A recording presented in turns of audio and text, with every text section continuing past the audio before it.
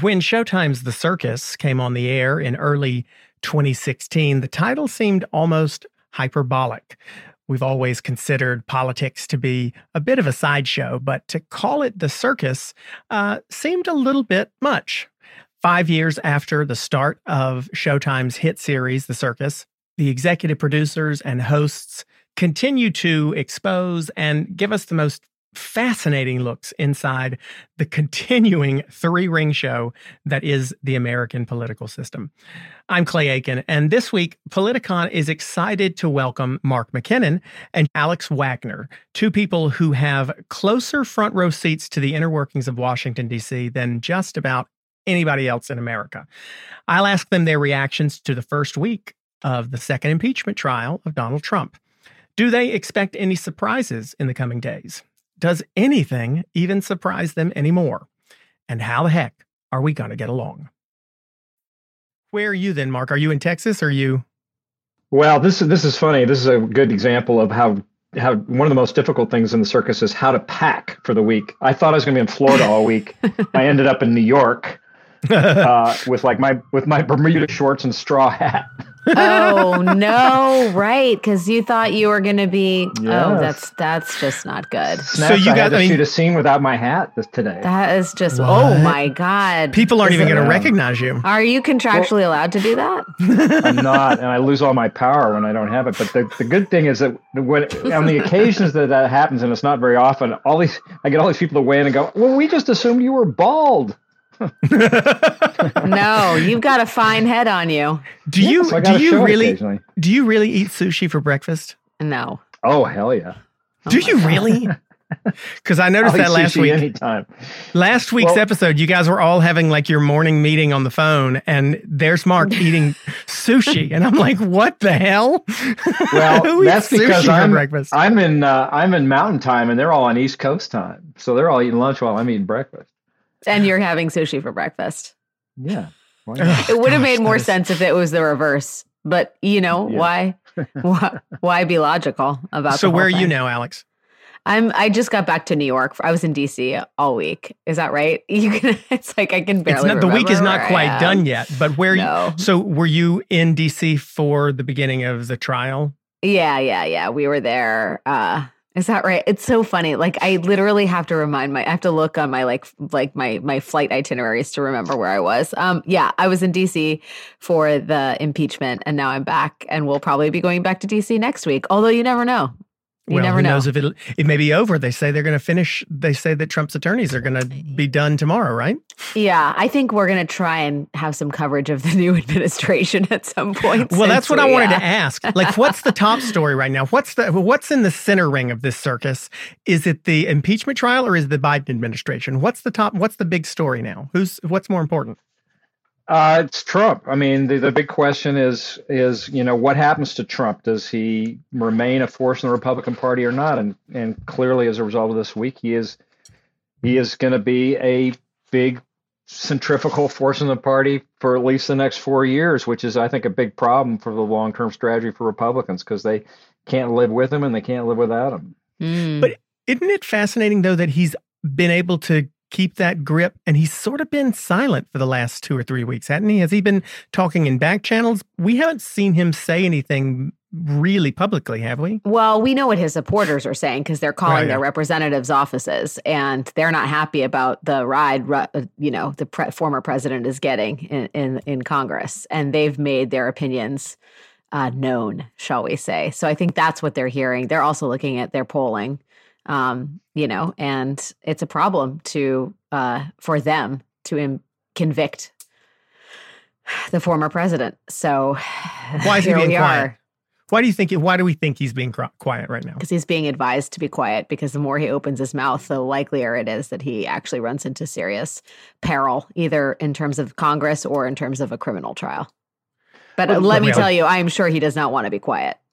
Well, I would think he's never listened to advice before. Well, he did. I mean, well, go ahead, Mark. Well, he lost his biggest platform. He's off Twitter, and that's had a huge impact. I mean, that was his microphone, and he no longer has it, and it makes a huge difference. He could call into Hannity. He is definitely he has been silenced, but he is also being silenced. Yeah, it's a legal strategy for sure. Speaking of legal strategy, does his team have one? Yeah, they do. They're going to say this whole thing is unconstitutional, and oh, by the way, this is free speech. I think that's basically the essence of their argument. That's it. It's two-pronged. One is to say it's unconstitutional because he's not in office anymore, and the whole idea of impeachment is so you can get somebody out of office. He's already gone, which is very flimsy, actually, historically. I mean, if you establish that as precedent, that means that any president could do whatever the hell they want in the last couple of months of their presidency and commit any crimes. The whole point is not necessarily to punish, but to prevent this kind of action from happening in the future. But more pointedly, they're going to make the First Amendment issue defense. So it'll be a First Amendment defense, which is to say he never actually said go commit violence, and he did say go peacefully. That's basically the two things they're going to say. He never specifically said commit a crime or commit violence, and he actually said go in peace. Is that a fair argument, though? He didn't specifically say go do violence. I mean, isn't that?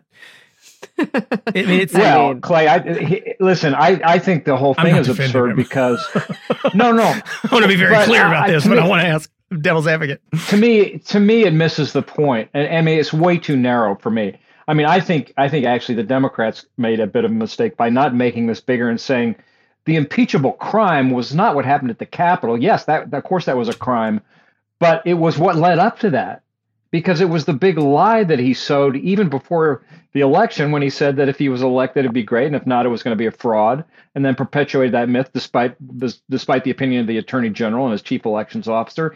He knew that he didn't win. He convinced millions of people that he did.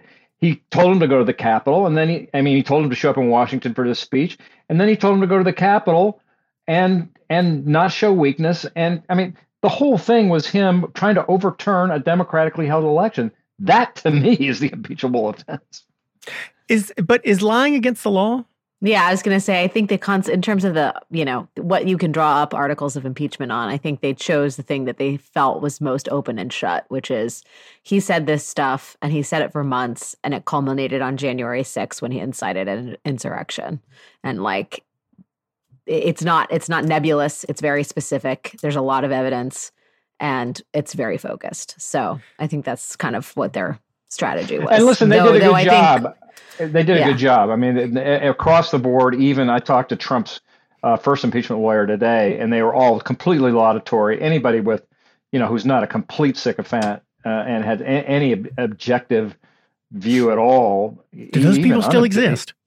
Well, not many, but I mean, listen, this was Trump's first impeachment lawyer who was very impressed with the Democrats' case, and that's what almost everybody said, including Alan Dershowitz, who's Well, they used a lot of Republican words against him. I mean, Jonathan Turley, who said that it was unconstitutional, they pulled straight out of his papers on day one that he's straight up said it was constitutional to impeach somebody afterwards. So, I mean, they have done a very good job, but are there any surprises left in DC? I mean, did Bill Cassidy's changing his vote surprise either one of you? Yeah, that surprised me a lot. I mean, it surprised me today. I mean, that shouldn't have been a surprise, historically. I mean, that's what senators are supposed to do. That's what jurors in a trial are supposed to do, listen to the evidence. He was changed by the evidence, which is very powerful and compelling. But I mean, Alex just informed me, we were in a call a minute ago, that Lindsey Graham and Ted Cruz were meeting with the defense team to go over the strategy, and they're supposed to be the impartial jurors. Yeah, I mean, the idea that they're actually, I mean, that's... But that isn't a surprise, is it? I mean, it should be, because the Republicans have maintained this notion, which is really just a facade, that they... we're going to be impartial jurors and listen to the evidence. I mean, how many times did Mitch McConnell say, I look forward to hearing the evidence, I'm an impartial juror? Well, I mean, that doesn't work when the jurors are meeting with the defense team and offering them legal advice and strategy the day before they present their case. I mean, it's just, you can't have it both ways. Right, but is it still not possible that Mitch McConnell himself is attempting, I mean, I don't want to use the word impartial with anybody in DC at this point, but is attempting to not be as partial in this particular impeachment? This is not a man, Mitch McConnell, who is shy about saying what he thinks. Do either one of you read into the fact that he has stayed sort of I think saying that they are an impartial juror is a way of not having to answer tough questions about whether they think what they think Trump did was wrong. And I think McConnell likes the idea of impartiality, but he's also, voted to call, a trial that he postponed unconstitutional. It doesn't make any sense. Like they're playing both sides of the table, which, is politically, I guess, savvy, but is ethically highly questionable. Right, but he is a master. I mean, he's not a person I'd want to play chess with, Mitch McConnell. He may be. Yeah, well, I may disagree with him on everything, but he knows how to play chess. He's a strategist, but I mean, it's a lot easier to be a creative strategist when you throw the rules out the window. Do you know what I mean? Right, but what is his strategy long term? I guess because you guys stay in power. On the circus, you guys have really been. I mean, especially last week, you talked about this rift. You're continuing to talk about this rift. Mark just said a minute ago, the big story is what's going to happen with Republicans. Who's going to. Isn't Mitch McConnell one of those people in the party who doesn't believe that the Marjorie Taylor Greenes, the Matt Gaetz, the Jim Jordans, the Trumpists of America are the right way forward for the Republican Party? Does he not have a motivation to want to try to rid Trump from his party? Yes, 100%. And that's why he stuck his neck out a couple of weeks ago. That's why he walked out on the plank. But nobody followed him was the problem. Yeah, I mean, listen, McConnell's strategy is to stay in power. And he had a reckoning in the month of January, which is he suggested that it was time to get rid of Trump from the Republican Party. There was quiet insurrection, both at the state level and at the federal level. And he basically said, okay, never mind. And that's why we are where we are. So if I'm asking you for surprises that might come to us in the next week, Mitch McConnell voting to convict would not be something that you'd have on your bingo card. Oh, no, he's not going to vote to convict. Do you think there are, what other Republicans could we look for as possible flippers? I still think it's possible McConnell could vote to convict. I don't. Cassidy could. Right. Cassidy would be a surprise, but I think basically it's going to fall along the lines of that Rand Paul vote that happened last week. I can't even remember. Right. But there are still a few outstanding folks, Republicans who have Rob Portman, Richard Burr, who have said, Richard Shelby even, who have now said they're not running again.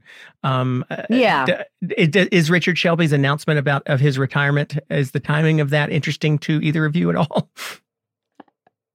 You mean Rob Portman announcement? Richard Shelby in Alabama just announced this week while you were on an airplane, Alex, going somewhere probably, that he's not going to run for re-election in Alabama in 22. Yeah. So add him to the Rob Portman, who we already knew wasn't going to run. Richard Burr, who's not going to run in North Carolina here. There are still a few people who don't really have any more butts to kiss. Correct? Yeah. So I mean, Portman would be a nice surprise, but. It would be the Rob Portman that I knew when he worked for Bush. That's the guy I knew back then. Right. That's who you talked to last week. And he's got a free pass now. So I guess I keep begging either of you to tell me that maybe the Republican Party will not be owned by Donald Trump, as Marjorie Taylor Greene has told us it is. But it sounds like both of you think that it's probably Trump's party, like she says. Yeah. I think it definitely is. Look if you have lived through and witnessed the proceedings of the last week, there has been an excess of evidence to suggest that he is not fit to be a party leader, to say nothing of his work as a president, right? And the Republicans are not taking the offer.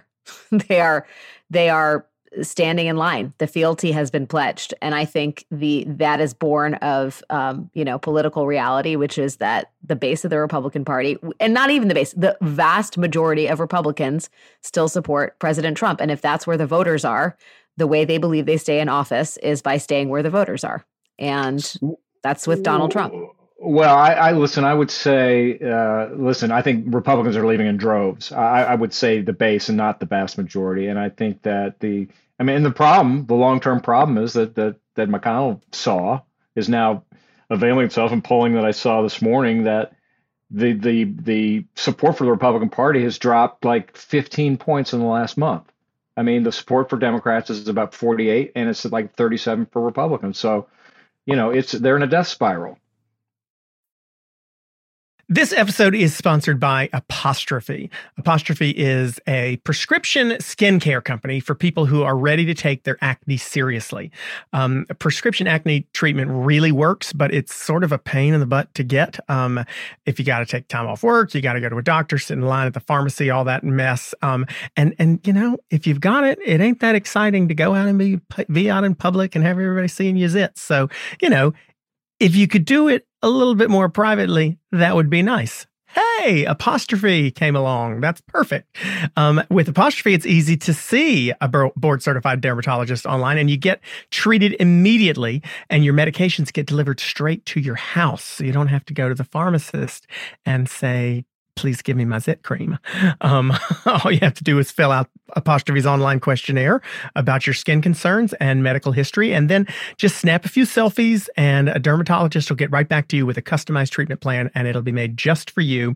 The best part about it all is that Apostrophe offers topical and oral medications, and the oral medications treat the acne from the inside out and the outside in. Apostrophe treats acne, and they also help you with other skincare goals like reducing redness, wrinkles, even dark spots. At Apostrophe, it's nice to know that you had a real dermatologist and that your plan is customized for whatever you want to fix, and you don't even need to schedule an appointment. And I totally love that you don't have to go to the pharmacy during COVID to get your stuff. Their products feel great on your skin, and they just absorb nicely and have all the ingredients that you really know will work well. Get $15 off your first visit with a board-certified dermatologist at apostrophe.com/heck and use our code HECK. This code is only available to our listeners because nobody else would choose that code. To get started, just go to apostrophe.com/heck and click begin visit, and then use the code HECK at sign up, and you'll get $15 off your dermatology visit. That's apostrophe.com/heck and use that code HECK to get your dermatology visit for $15 off, or look for the link in our show notes. And we really want to thank Apostrophe for sponsoring the podcast. So where do people like Adam Kinzinger and Liz Cheney Mark go? McKinnon. I mean, right? Where do they go? I mean, they're not going to really be able to make a second conservative party because that would just guarantee Democrats wins, right? So, and if they move to the Democrat Party, that's sort of disingenuous, right? Because I mean, this tribalism, Lincoln Project right now is getting quite a bit of flack because of, their practices. We don't need to go into that necessarily, but there have been some people who switched parties and almost abandoned their conservative principles over their dislike for Trump. Well, Clay, I'm a good example, right? I'm an old Bush, compassionate conservative Republican. I had my issues with Dick, and if it told me that Liz Cheney was being branded as a rhino in the Republican Party, I thought we were, I thought we were on Mars, but we are. But you know what I did this week? I maxed out to Liz Cheney. Mm-hmm. So to me, Liz Cheney at least had a backbone and stood up and did the right thing, stood up on principle. And said, well, if that's, at least that's a start. And so, for people like me, I hope that people line up behind Liz Cheney. What kind of calculation, by the way, is, because she's the Cheney family, again, whether I agree with them or not, and I definitely don't tend to, they are pretty good political chess players. What kind of calculation is Liz Cheney and Ben Sasse? What are they making? Because, they have to be, certainly a big part of it is principle, but isn't there a little bit of political calculation there too? Well, yes and no. But what I would say about the Cheneys is, and again, I had my disagreements. I was not a Cheney fan on the ticket. I wanted McCain to be on the ticket. and told then Governor Bush that. But just from an ideological perspective, I think the Cheneys are very, very conservative. But I think at the end of the day, I could see how Dick Cheney and Liz Cheney had a discussion about the country.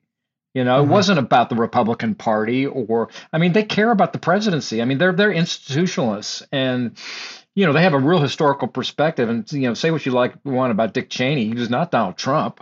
It wasn't about Dick Cheney. I mean, he had a strong ideology, but he was doing what he thought was best for the country, not best for him. But if the Republican Party were smart enough, savvy enough, whatever adjective we want to go with, to nominate someone like Liz Cheney or Ben Sasse, Alex, don't you think it would be a lot harder for Democrats to attack those two as dangerous to the country when in this period of time, even Democrats are kind of looking to them and going, thanks? It's all relative, right? I mean, you do remember that in 2012, Mitt Romney was the Republican nominee, and Democrats had a lot to say about how he would take the country. But how much do they regret that now, I wonder? I don't know. I mean, no, I don't think they regret beating Mitt Romney and reelecting Barack Obama for another 4 years, at least Democrats, right? So, yes, having seen what lies on the other side, having seen the depths of Trumpism, would they be more welcoming to a Romney, Cheney, Sasse candidate? Sure. But I think if you actually look at where the Democratic Party is and where even, I guess we're calling Liz Cheney a centrist, which seems totally absurd. But really? she's a patriotic far right conservative. But I guess what I'm saying is, if you look at that there is a huge political chasm between what Liz Cheney and Ben Sasse think the country needs to do. When you take Trump out of the equation, the sort of platform that Cheney and Sasse,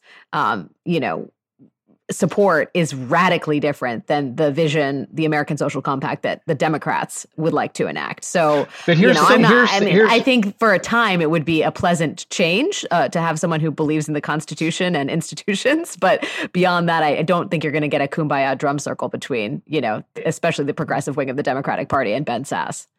But here's the problem for Republicans, Clay. There was a real opportunity if they'd been able to, cut the head off the king, which is that when you look at 2020, if you take Donald Trump out of the equation, Republicans did very well. They way exceeded expectations. They almost took the House. But how can you take Trump out of the equation on that? I mean, didn't they do that well because he was on the ticket? Because he was on the ballot? No. They did not do well because he was on the ticket. They did well because America's really a kind of a center-right country.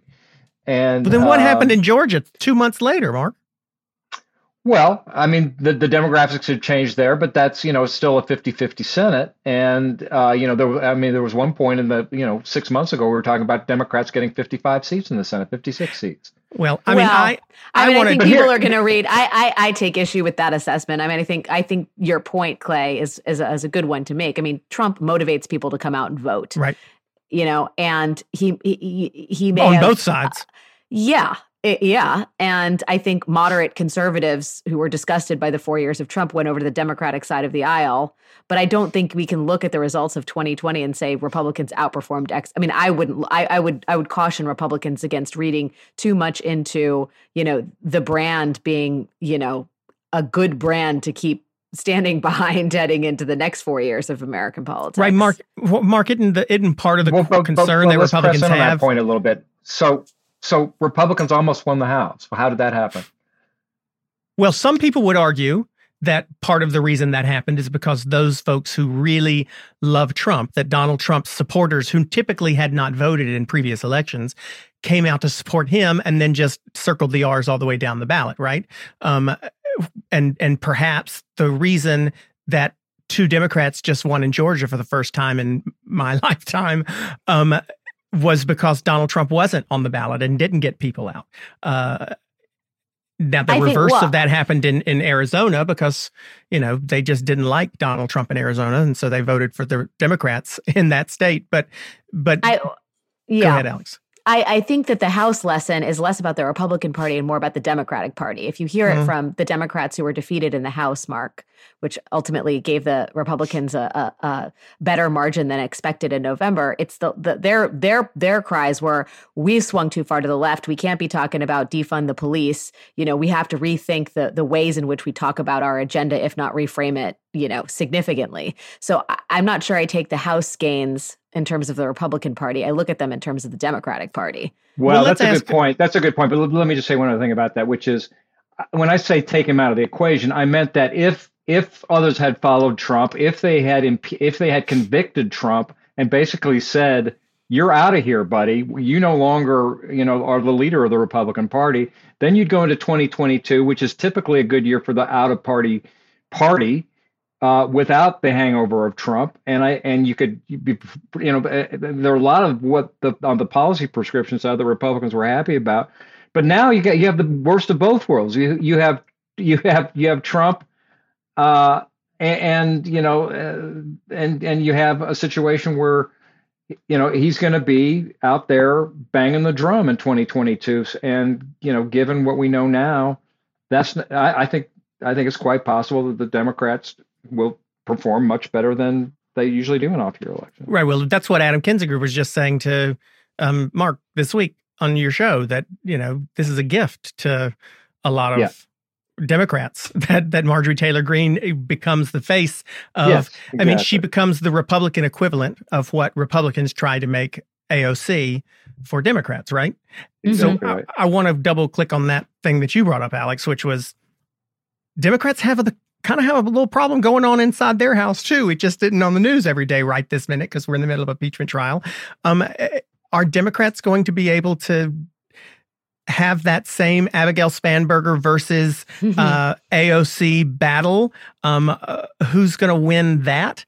I'm sitting here in a really purple state, where I hear what Abigail Spanberger and Conor Lamb had to say about their campaigns and agree with them. But there is a loud faction of the Democrat Party, which was also very successful this last year. Cori Bush was elected. Jamal Bowman in New York City was elected. Who's going to win that? And does Biden have the ability to keep the waters calm on the Democrat side so that they don't have problems in 22 themselves? I will say here, I'm a lot more bullish on the Democrats being able to muddle through this than the Republicans, because the big problem in the Republican Party, beyond the sort of intra-party differences about what to do, is misinformation. There is a poison that has spread throughout the ranks of the Republican Party, and that is the conspiracy theories, the QAnons. I mean, Marjorie Taylor Greene spouting 9/11 truther ideas, questioning the whether Parkland was a false flag. Jewish lasers. Jewish space lasers. Yes. Yeah. Can we just make tote bags that say Jewish space lasers? But that is cancerous, right? And the mendacity, the lies, the paranoia, the conspiracy, that is woven into Republican politics at this point. And it is a sort of foundation from which some people in elected office in their party spring. And that is incredibly dangerous. The same thing does not exist on the left. There are, of course, left-wing websites, but the sort of infrastructure of lies and the infrastructure of conspiracy and, dark, unfounded theories has not penetrated the ranks of the Democratic Party in the same way that it has on the right. And so that's why I'm a sort of like a little bit more bullish on the Democrats being able to manage this. But you're right. Like, there's a gulf separating Abigail Spanberger from Ayanna Pressley and Rashida Tlaib and Ilhan Omar.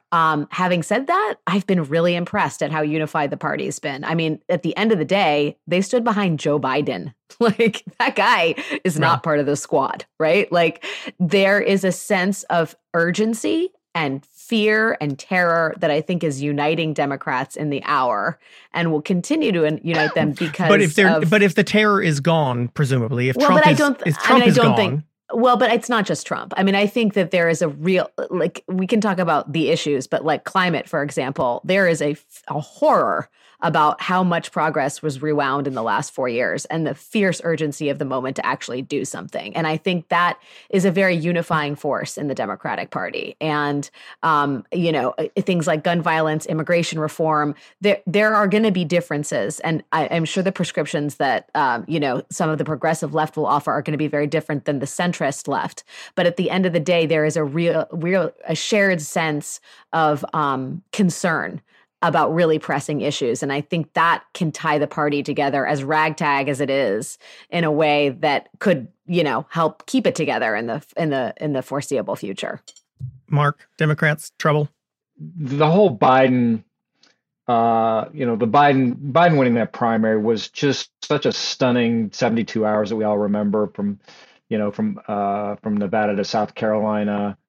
And, I just, Democrats should be on their knees every day praying to the political gods their thanks that Joe Biden was the nominee, because I don't think, given the outcome, I don't think anybody else would have won that election. And he's got 63% approval rating, which is really high. Trump never got over 50. I think that I think a lot of Republicans who've just had were scaremongered over the last 4, 5, 6 years about democratic socialists and what have you, are looking at Biden. He's not that bad, and he is a I call him kind of the physician in chief. He's like a nice warm blanket with giving us a tea and a thermometer, checking our temperature, and not doing major surgery here, but just keeping things calm. And so I think that's strategic on his part, right? I mean, just sort of trying to stay quiet. It's strategic, but I think it's also who he is. He was the man for the moment. He was just the right guy for lots and lots of reasons. We could talk for hours about it. But, the good news is that he has not been, as some thought he would be, as some Republicans argued, that he'd be pulled off the rails by the Squad and others on the left. Does it make sense that the same company who controls half of online retail also eavesdrops on your private conversations at home? What about the idea that a single company controls 90% of internet searches, runs your email service, gets to track everything you do on your smartphone? Big tech is way more powerful than most countries are, really. And they profit by going through your personal data. And it's time to put a layer of protection between your online activity and these tech juggernauts. And that's why I really recommend ExpressVPN. Think about how much your life is on the internet. I mean, sadly, every site you visit, the video you watch, the message you sent gets tracked and it gets data mined. But when you run ExpressVPN on your device, the software hides your IP address. And that's something big tech uses to personally identify you. So ExpressVPN makes your activity harder to trace and sell to advertisers. ExpressVPN also encrypts 100% of your internet data to keep you safe from hackers and eavesdroppers on your network. Encryption is incredibly important at keeping your stuff private so no one else can read it. And ExpressVPN does all of this stuff without slowing down your connection. And that's why it's the #1 rated VPN service by CNET and by Wired, two incredibly techie, brainy magazines. What I like about ExpressVPN is how easy it is to use. All you got to do is download the app on your phone or your computer. You got to tap one button and bam, you're protected. So stop handing over your personal data to the big tech monopoly that mines your activity and sells your information. Protect yourself with the VPN I trust to keep me safe online. Visit expressvpn.com/heck. There's a big surprise, right? That's expressvpn.com/heck to get these 3 extra months for free. Go to expressvpn.com/heck right now to learn more, or look for the link in our show notes. When you started the circus, what is you're in your 6th season? What season is this now? 6? 6. Yeah. Did you? I mean, the name of the show was sort of perfect in 2016, because it was absolutely a shit show circus. Did you have any idea that it was going to still be won 6 years on?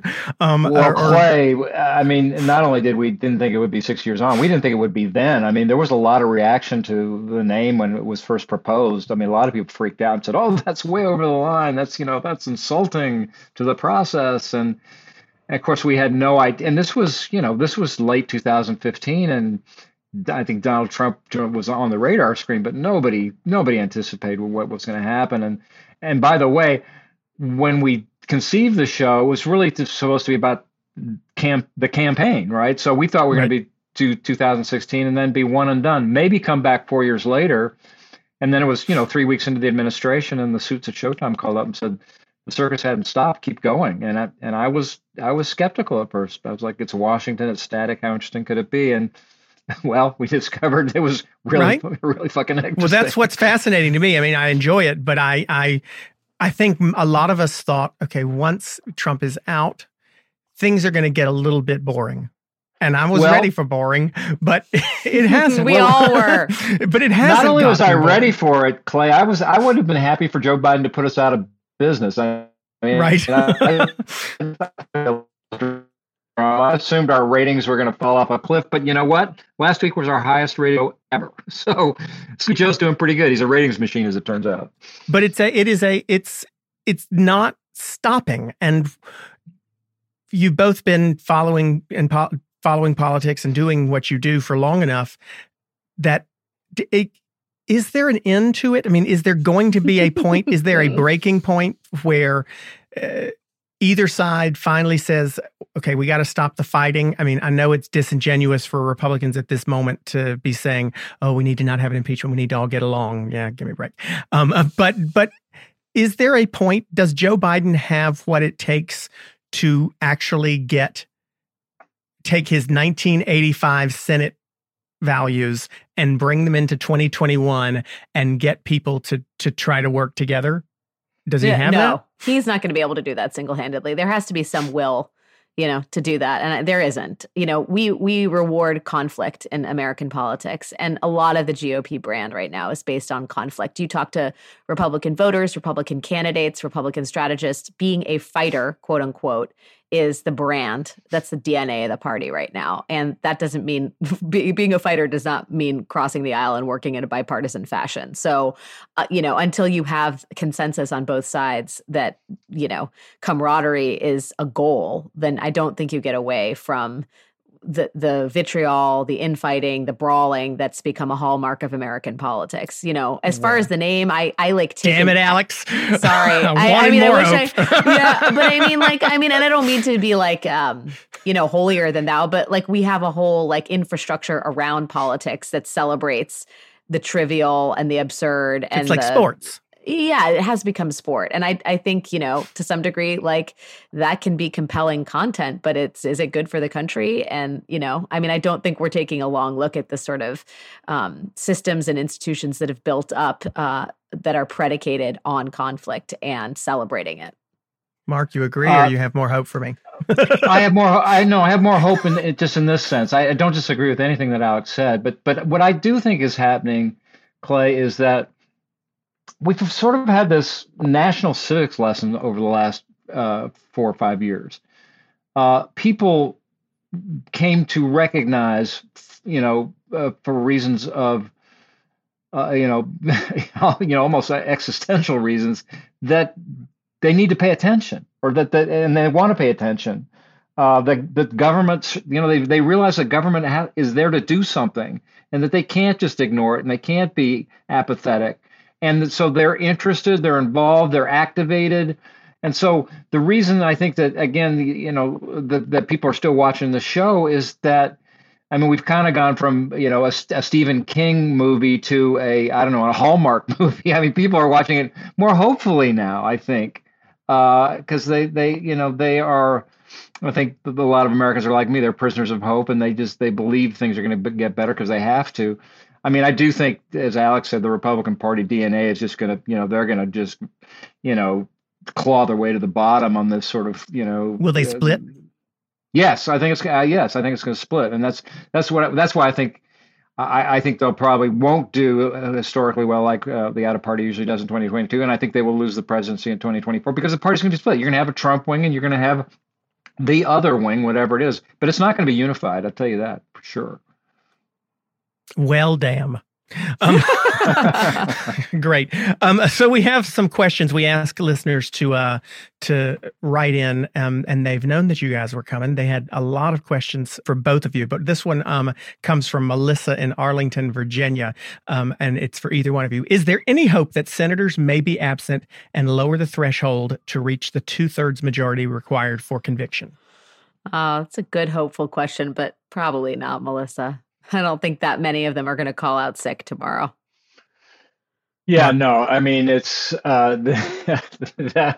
they voting no or voting yes is one thing, but saying that, that you took a 6 day on the vote for impeachment would be a tough one to defend. It's also essentially the same as voting to convict. I mean, at that point, if you are Marco Rubio and you say I'm not showing up, then you might as well have just shown up and voted to convict, correct? Yeah, they think this vote is going to haunt. They think this vote is going to haunt them in the years or months to come. So they're going to be there. Okay, Alex, this one's for you. Carrie from Baton Rouge, Louisiana. The Democratic Party is old. Who are its next leaders? We all know about the squad. Who's bringing home the middle? Oh, I actually think there's I think there's actually a great bench in terms of age on both sides. I mean, I think, everyone from, the Keisha Lance Bottomses to the world. I don't think you've heard the end of the, Pete Buttigieg. I think you have people like Eric Garcetti waiting in the wings. Maybe people don't think that he's like the bright shining star, but there's a lot of talent that's like in their 30, 40. Yeah. Yeah. What about the ones what about these impeachment managers who we all just got introduced to this week? Joe Neguse, definitely a star. There's a reason he was making the penultimate argument for the impeachment managers. He was fantastic. I think names like, Eric Swalwell ran for president, didn't make much of a dent, but he's clearly got a lot of ambition. There are a number of people that haven't become, household names yet, but are absolutely, I think, being groomed for leadership positions beyond, the 4 women we know in the squad. There are a lot of people that looked at the Trump years. I mean, to Mark's point about being a prisoner of hope, there are a lot of people that lived through the last 4 years, realized that the stakes are incredibly high, and got involved in politics. And that should give us hope more than anything else. Like, we are breeding a new generation of political leaders who genuinely believe in change. And that is exhilararing. True. And by the way, Clay, I knocked this shit out of the park this week, right? Oh, yes. And like in a cape. I mean, amazing. Yes. She was incredible. Right. Okay, Mark, what were you saying? Sorry. Well, I just was going to say that I think that this is something that Biden takes very seriously, too. He knows he's old. I think he said publicly that, or out loud, that he intends to be a transitional figure. And by that, I think he means that he intends to really groom and support a younger generation of leadership in the Democratic Party. Because you're right. I mean, you look at the leadership at the top, Schumer, Pelosi, Biden. I mean, they are ancient. But I think Biden gets that. And I think that's why you see, Pete Buttigieg and people like that at cabinet level positions. There is a bench there. They just haven't had a seat, and Biden's given it to them. Yeah, okay, John Ossoff and Raphael Warnock, nobody knew who they were until like 4 weeks ago, and I guarantee you're going to be hearing more from those 2 men in the coming months. Well, related to what you just said, Mark, Trish from Long Island asks, will the Democrats be able to find a message after Trump? The Republicans, you mean? Well, no, she asked Democrats specifically. But by all means, please answer about Republicans. You're a messaging guy, regardless. I guess Trish, forgive me if I'm interpreting your question wrong, but I'm assuming it sounds like Trish thinks Democrats have spent a lot of time talking about Trump. No, that's a great point. Listen, it's a great question. I mean, the reality is that a big part of the message, whether it was explicit or not, was it was a vote against Trump and not necessarily a vote for Biden. Biden didn't excite a lot of people, but Trump did on both sides, as Alex said. So the vote for Joe Biden was really more a vote against Donald Trump. So you're right. The Democratic Party has to do a solid job in the next couple of years of doing, of avoiding what Alex was talking about, which is, the whole defund police. And they can't They just have to be very careful not to confirm what Sean Hannity is going to be saying on this television show every night, which is that we just handed over the presidency to a bunch of socialists in the Senate. And but I think there was a lot crappiest socialists, by the way.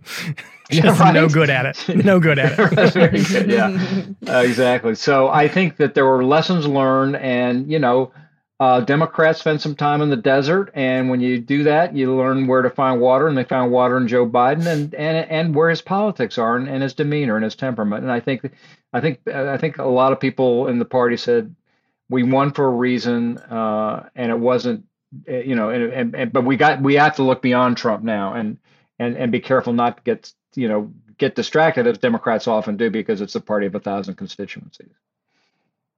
Alex, Nikki from San Francisco wanted to ask you, why do both parties seem to find it so awkward to speak to Asian Americans? I think it's not even awkward so much as they just don't. And as an Asian American, I have been approached, I have been involved to some degree in trying to better understand why that is, because they are a very fast growing demographic in the United States. They vote, they have power of the purse.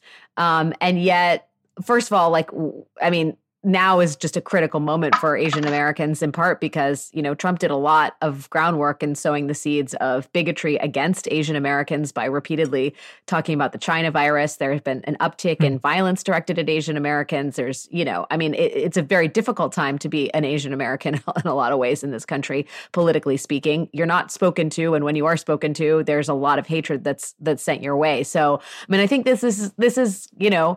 this is ultimately about reconciling a changing America. The way we think of what America looks like is radically different than it was 20 years ago. And I think as we get more and more used to the demographic change that is at our doorstep, the more we will be able to see who we need to be including in our political conversations. And look, I would also say it's up to Asian Americans too, to, get involved, be vocal, and get angry when people don't talk to you. Not actually angry, but you know what I mean? Like, don't stand by. I think that we are at a critical hinge point in terms of being more inclusive as a political system and as political media as well. Okay. There's a whole bunch, but we don't have time for too many. So I'm going to ask this last one of both of you. It's written for Mark by a guy named Ron from Billings, Montana.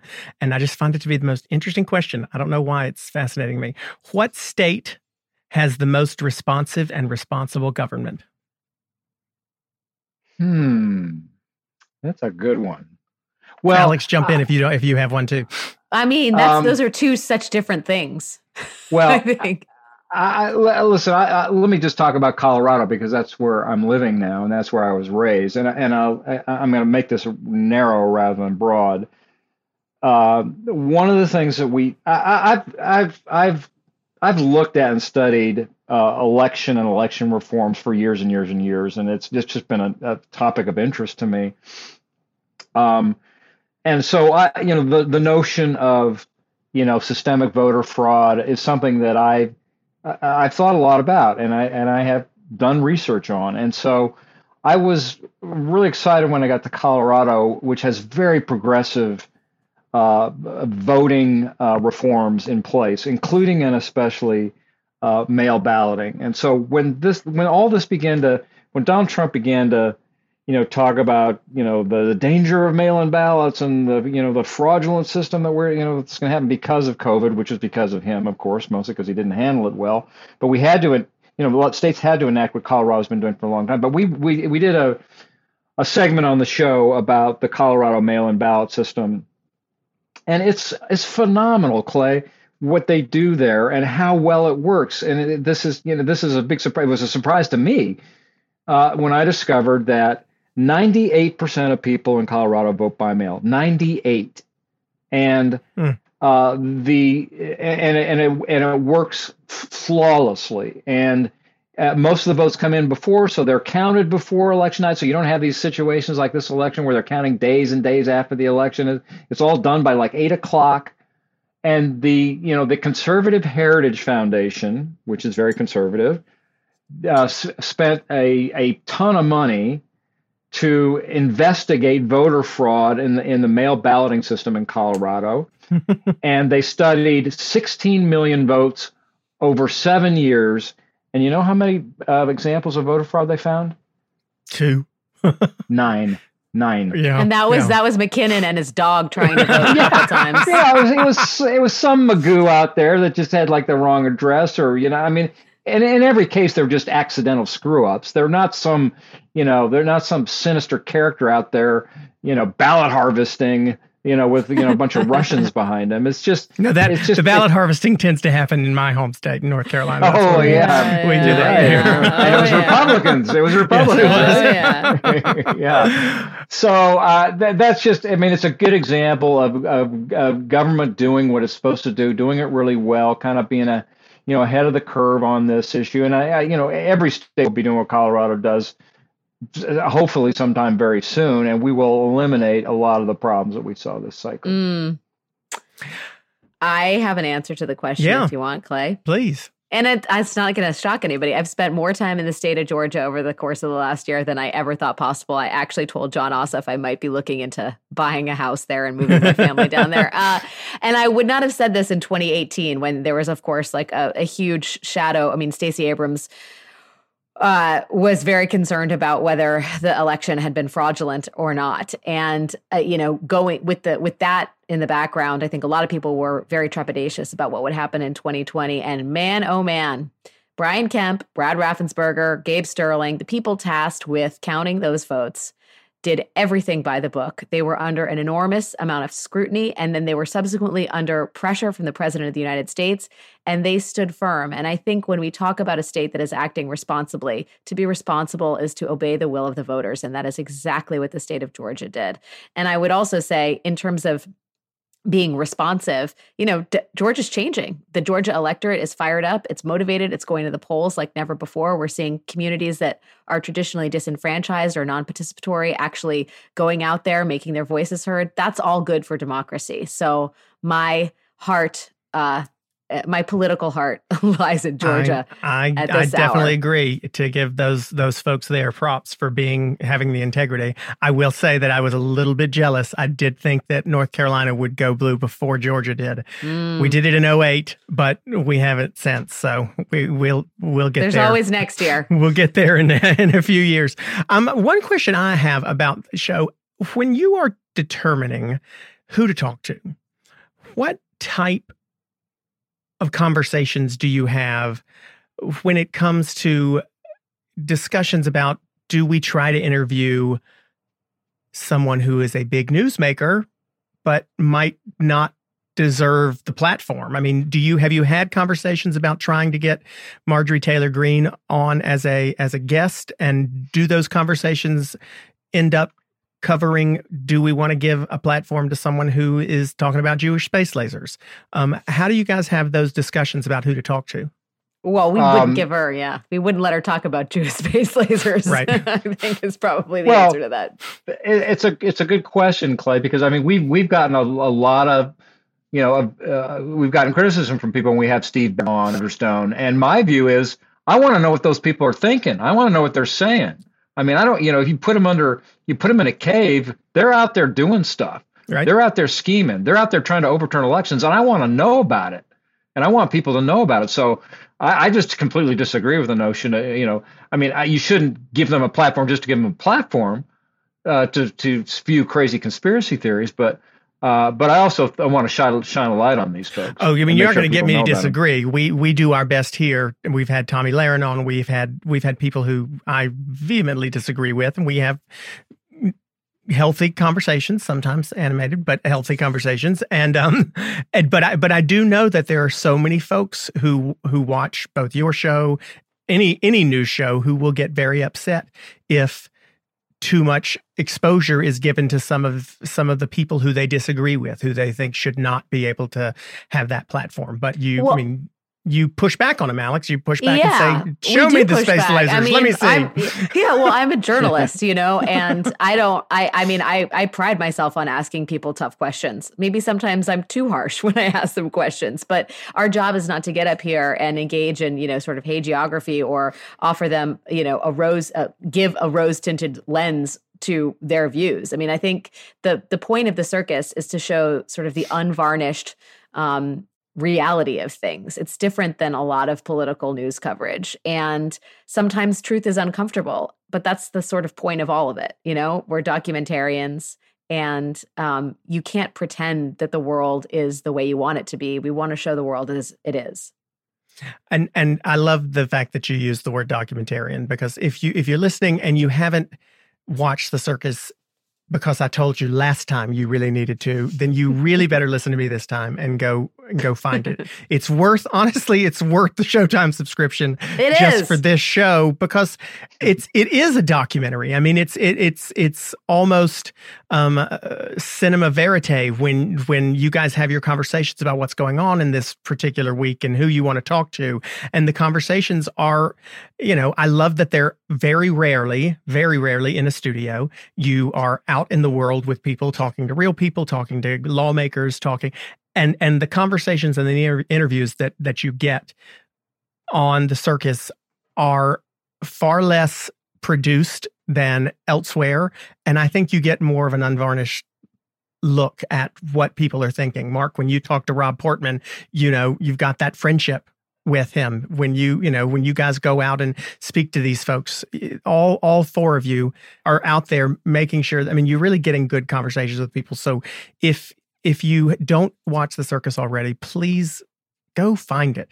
I think that you could probably get, at the very least, a 15-day trial of Showtime to try out the circus for 2 weeks, and then you'll probably want to stick with it. So thank you for doing that work, Clay. Thank you for doing that work. Well, it's worth it. I mean, it's one of the, I think I stopped watching the news for a good chunk of last year, just turned it off. Because I just couldn't handle 24 hours of news. It's a lot. But with a show like yours, you do get, like, you don't have to, that's the other thing. It is a feat of magic that you can pull it off and turn it around in the amount of time that you do. But you're not waiting for, 3-4 weeks to get the story. You guys really do turn it around fast. So it's one of the few news shows that's both entertaining and educational and just real. So if you're listening and you haven't watched it, damn it, they ain't got no more hosts for us to bring on, so you better start watching it now. So honestly, thank you so much, Mark McKinnon and Alex Wagner, for being on and being with us this week. I got to ask you, how the heck are we going to get along? Yeah, well, I'm the prisoner of hope. We just got to, Clay. We got to kick it hard and carry on regardless. Sounds fine to me. Alex Wagner, Mark McKinnon, Showtime's The Circus. Please check it out. Subscribe. It's on demand. It's on Showtime. It's on Showtime anytime. You can stream it online. You can get it on your Hulu or whatever the hell you're watching your shows on, the Apple TV. Mark McKinnon, Alex Wagner, thank you so much. Next week. You're a great pitch man, Clay. Thank you, Clay. Thank you, Clay. Yes. Thanks again, y'all.